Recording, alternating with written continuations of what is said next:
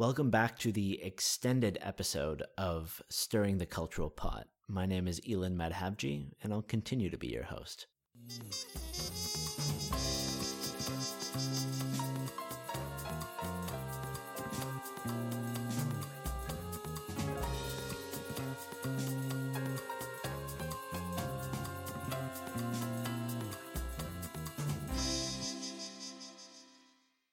It's clear that this opening of the mind can allow for moments of education, and education about other cultures, just like Emmanuel had that moment with Peking duck or the moments I have with my grandma. These moments allow us to get better in touch with that cultural context, but more importantly, the people that make it what it is, the people that live it and that were born in it. Emmanuel makes a great point that diplomacy can learn something from this. We know a lot of effort is made in the highest kitchens of the land, of the heads of states, the cooks for the embassies, for those national initiatives, or even in the context you might find yourself in, attending culturally diverse events. We see how culture is spread through food. But I wonder if more ground can be made through fusion. After many years of diplomacy being a part of my life, I've noticed that a key aspect is listening. This traditional public diplomacy approach of culinary diplomacy is very one way. It's usually a state or an actor communicating to their guest, to someone else, about their culture or a message or an identity. It's a one-way street. And I wanted to understand a little better if there was actually some, we could call it an untraditional approach to culinary diplomacy, or something that broke down these barriers. To be honest, I found it difficult to find examples where this general stereotype of culture was not used when trying to communicate through food. But one thing I did find was this very interesting article from Paul Rockaware, and it's called Korean Tacos. And he talks about back in 2010, before this street food fusion craze kind of exploded the way it has now, that on the streets of LA, someone opened up a tent that sold Korean tacos, and it was right in between where the Korean and Asian community lived in LA and where the Mexican community lived. And this novel idea can actually be traced as maybe a core of the expansion of fusion food and street food, capitalizing on these very outside-the-box fusion ideas. And it was an interesting tool that ended up bringing the Mexican and Korean community together. As untraditional as it may be, it almost required something so out of the box to do that. And ironically enough, soon after that happened, Korea itself started their public diplomacy campaign through food, their culinary campaign, to try and spread their food and ideas through the world. But it was completely different in approach. It was very traditional. When a country tries to spread its identity through food, it takes almost the most watered down, generic stereotype of that food and culture to try and communicate it. Perhaps that's because it's simple, but I think it's also limiting.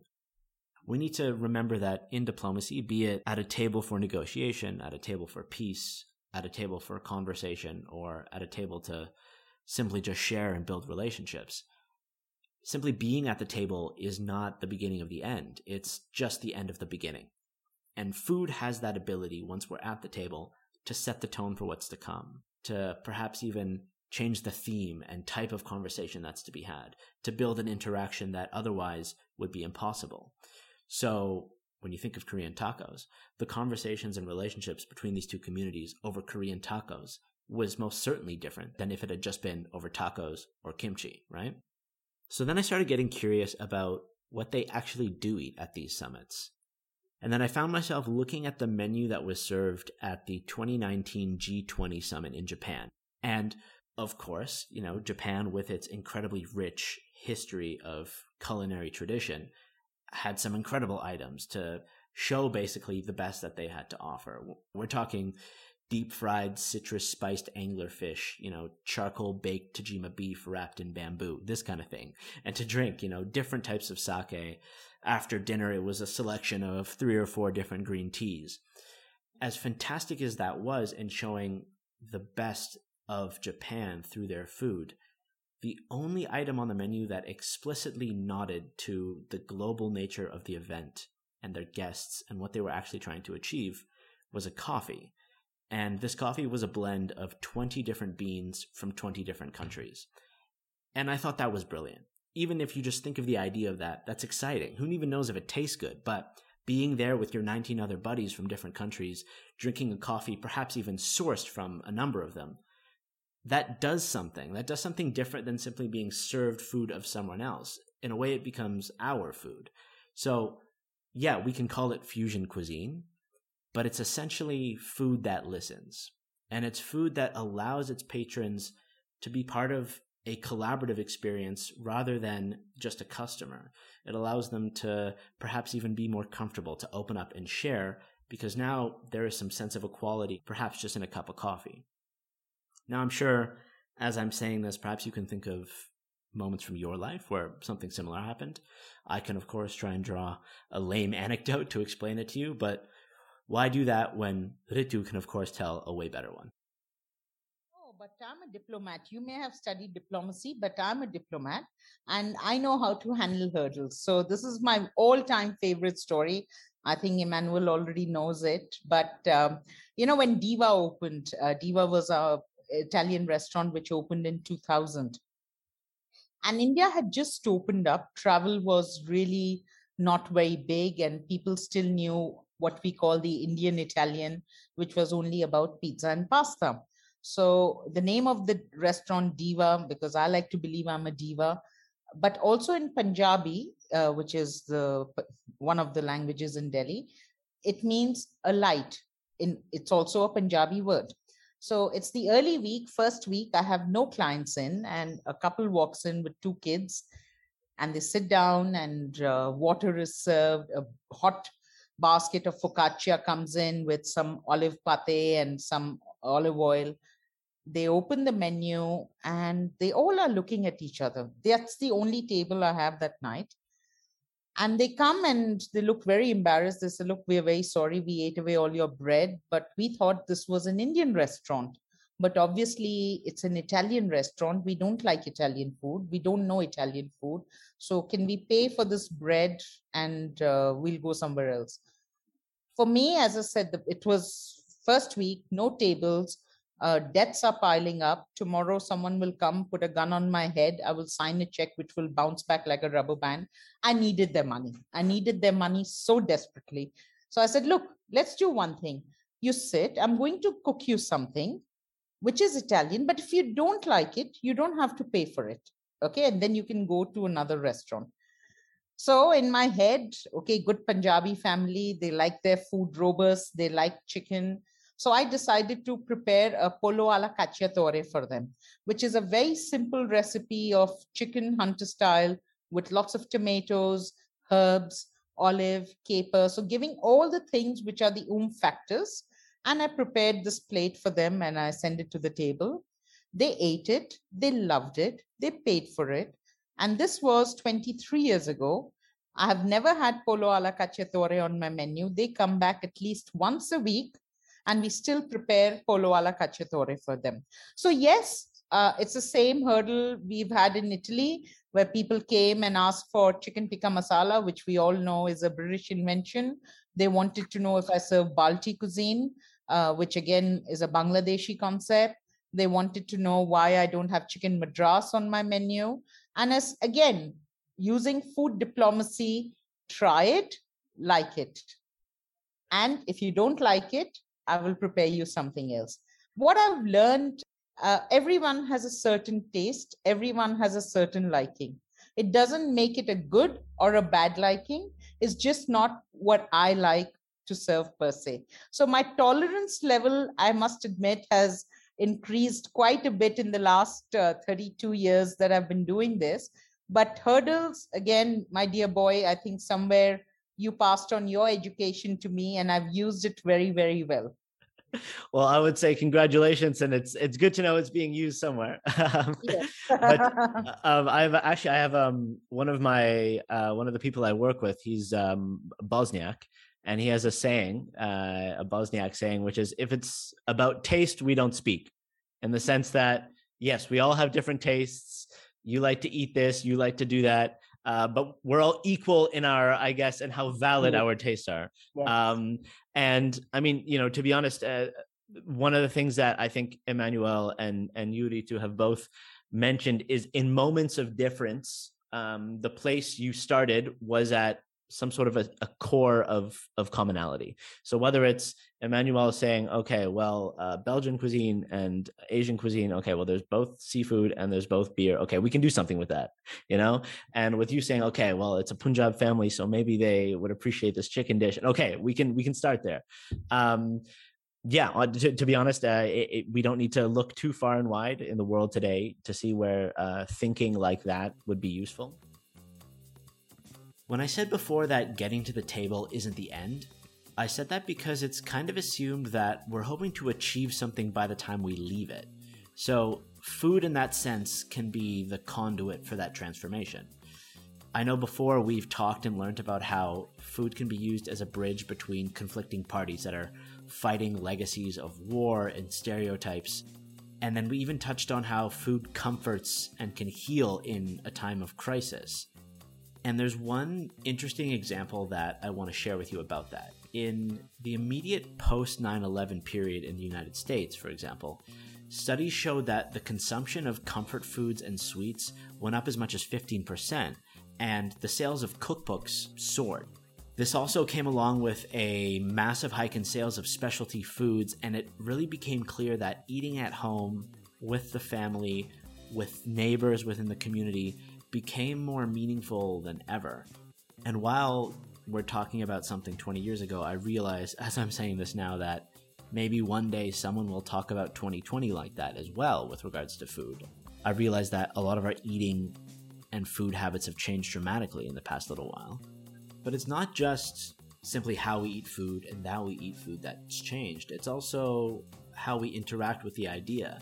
Not too long ago, a few years ago, celebrity chef Alton Brown talked about the rise in food TV and food media consumption also after 9/11, because apparently people were flocking en masse to the TV network while every other channel was showing depressing and shocking images, and politics and global security was everywhere, and the only refuge on TV was the Food Channel. So as a result, the Food Network itself restructured itself to actually cater to a general audience and started to realize why they were there. And now, you fast forward 20 plus years, we can see just how far food media has come. That is in a way kind of rooted in the power it has to put us at ease, to comfort us, and maybe even inspire us. So I wanted to understand this healing power a little better. Now, food itself heals. It depends how you take the medicine. If you take the medicine, I always say the same thing. I'd rather I've got kids. And I'm really anti-McDonald's and anti-fast food and things like this. This is not something which I like to see in my life. However, I fancy the kids sitting down, having a real good time, having conversation, and they're sharing a bag of chips from McDonald's, but really they're enjoying it, they chew it, it's great. I love it. If there's this couple coming, they're very healthy, and they're just going to share a salad, but they're just on their phone all the time. They're so worried that they're going to make a phone call, they're on the internet, and there's no presence. There is no, I would use the word spirituality into that. Yes. Conscious of eating. I think that's where food heals. Food heals, obviously. Ritu, we can talk about this for many hours. I think from a yogic point of view, I teach yoga and I love yoga, so I have an interest into that field. It's not limited to yoga, but obviously we can talk about this, Ayurvedic specifically. But does food heals? Yes, food heals. Food heals. What do we do when you are sad? You open the fridge and you stuff yourself with chocolate.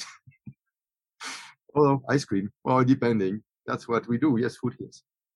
I have no doubt. Of course. I mean, I think I always say food has power, healing power, as well as every other sort of power. When you enter a restaurant, you may be the president of the country, you may be the biggest politician, you may be the richest man. But when you're sitting in a restaurant, somewhere the power is with me.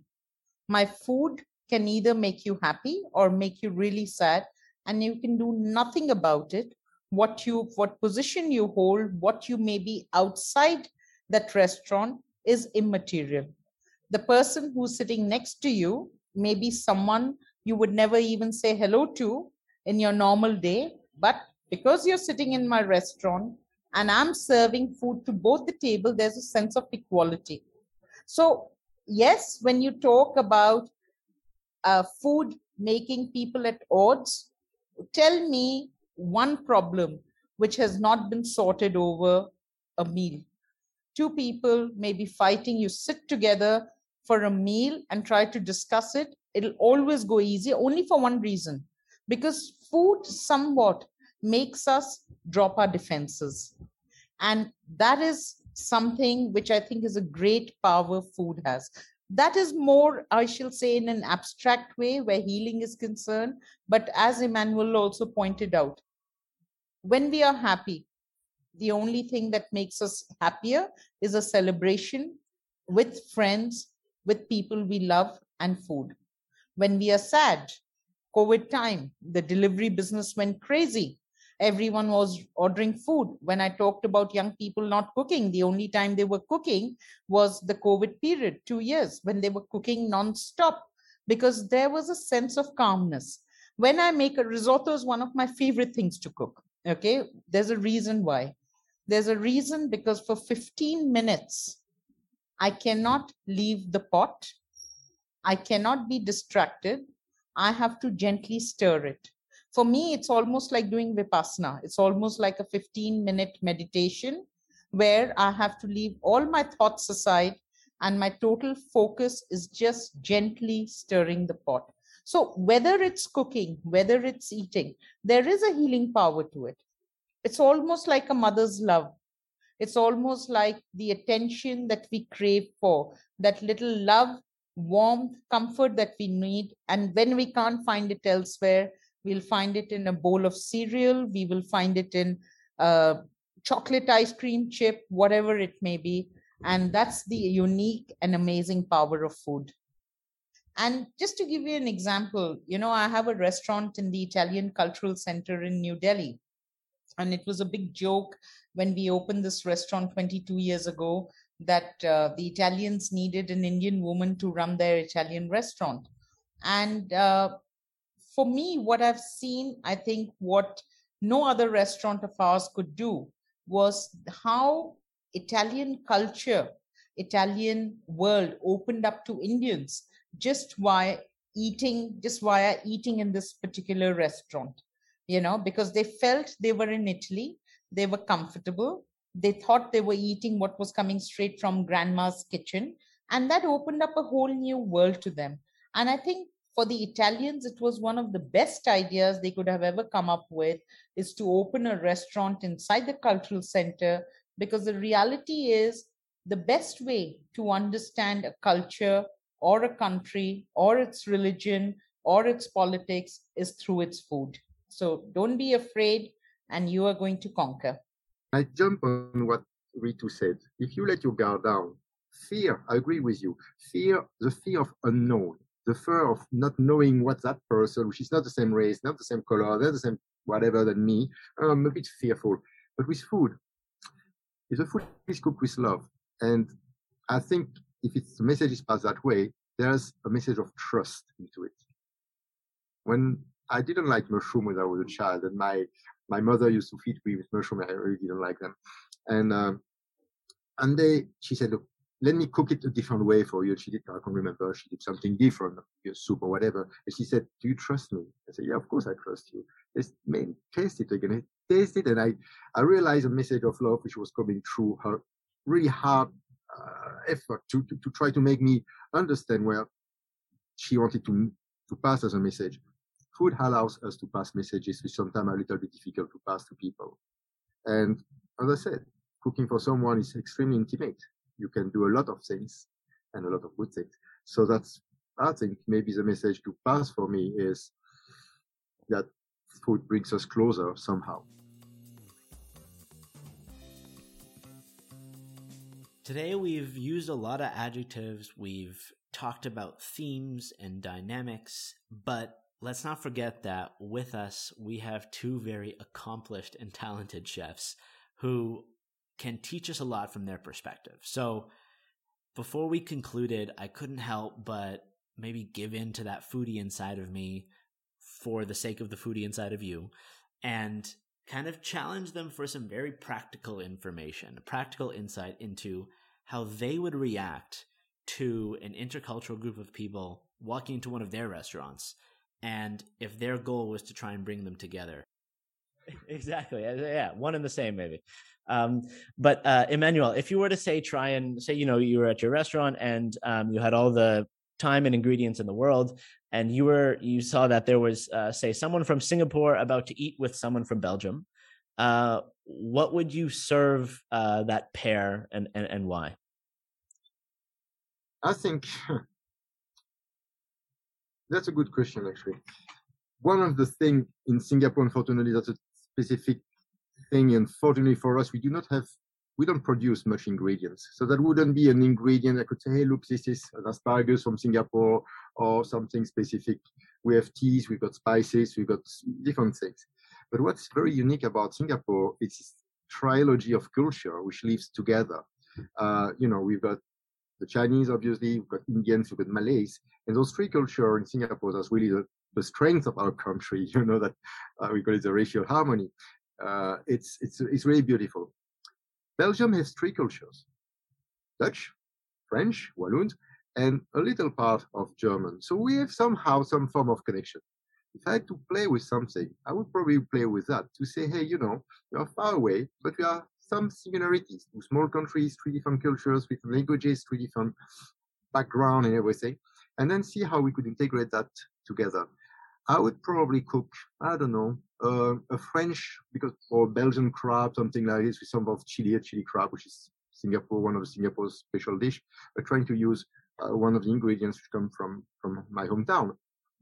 And that's, at the end of the day, if you go a little bit deeper into what we do, I think there's a lot of common things which we can share we don't always realize. Well, thank you for enlightening us. I guess I did not expect you to like you said, read into it, find a deeper, perhaps more thematic cultural line that could bring those two people together over that table. That is a very interesting take, and hey, maybe an idea for one of your restaurants. Who's to say? I don't know. Now, Ritu, perhaps now it's your turn. Say at one of your restaurants. Much easier for me. Yeah, say an Italian and an Indian came to eat together. What would you serve them? Oh my God, so easy, not difficult at all. So I would do a ravioli filled with bengan bharta, the roasted aubergine from India, because it goes very well with a ravioli. And I will just do with a little butter sage sauce with just a hint of cumin. So both the Indian and the Italian get a little taste of their own home and a little taste of their guests' home. Then it'll be followed by a kulcha, a naan, but stuffed with mozzarella and gorgonzola. Okay, we like it with paneer, but use the Italian cheese in there. And so again, give these two guys a little sense of, all right, we are doing all right. I think we will finish off the meal with a very nice Italian gelato, but with a little bit of rose essence, a little bit of rose petal, and some cardamom. And there we have a perfect meal where the Italian and the Indian both will be satiated. They both will be within their comfort zone, and yet they will explore this other part of the world, which anyway, I think, as they all say, Indians are the Italians of Asia and the Italians are the Indians of Europe. I can see that. I can see why you'd say that. That is a wonderful and delicious menu. Maybe one day I'll be lucky enough to try it from you one day. Yeah. I would love that. Let's see how good you are, and we'll take a call about that. That sounds good. That sounds good. By virtue of this podcast existing and probably the length of this episode, there's clearly a lot to be said about diplomacy. And I think, unfortunately, today, with the way that the world is reacting to several events, we have very clear-cut examples of maybe where diplomacy has failed outright, and we're seeing what the consequences of that are. We're maybe seeing criticisms of diplomacy where we can see how many consider it to be lip service or high-level political legacy of the past that is detached from what's actually happening to real people on the ground. But we also need to remember that diplomacy, the tool, is very important for you and me. When we use diplomacy, you and I, in our daily lives, to interact with the people around us, the cultures we confront, but also in our jobs when we are trying to build connections with outside stakeholders, or maybe even change the minds of people we work with to try and move towards some collective goal. When we're the diplomats, I think there's especially something we can learn from food, culinary diplomacy, and these chefs. In a sense, if more diplomats were chefs and more chefs were diplomats, the world might be a little more of a connected place. Not because we all agree, but because we're listening, because we're taking the time to eat with each other and share with each other and engage with some sort of common experience. So the point that I'd like to emphasize is that if we understand food better, we understand people better. And if we understand people better, we understand diplomacy better. So with that final note, I think we can untuck our napkins, push out our chairs, and call it a day. It's been fantastic revisiting this topic again. It's been an immense pleasure once more talking to such interesting and engaging people such as Chef Ritu and Chef Emmanuel. I'd like to thank them. I'd like to thank ASEM for reaching out to spur this topic once more. And I'd like to thank you. Please do reach out to us at podcasthjd@gmail.com if you have any ideas, any comments, any criticisms. So thank you so much for listening, and till next time.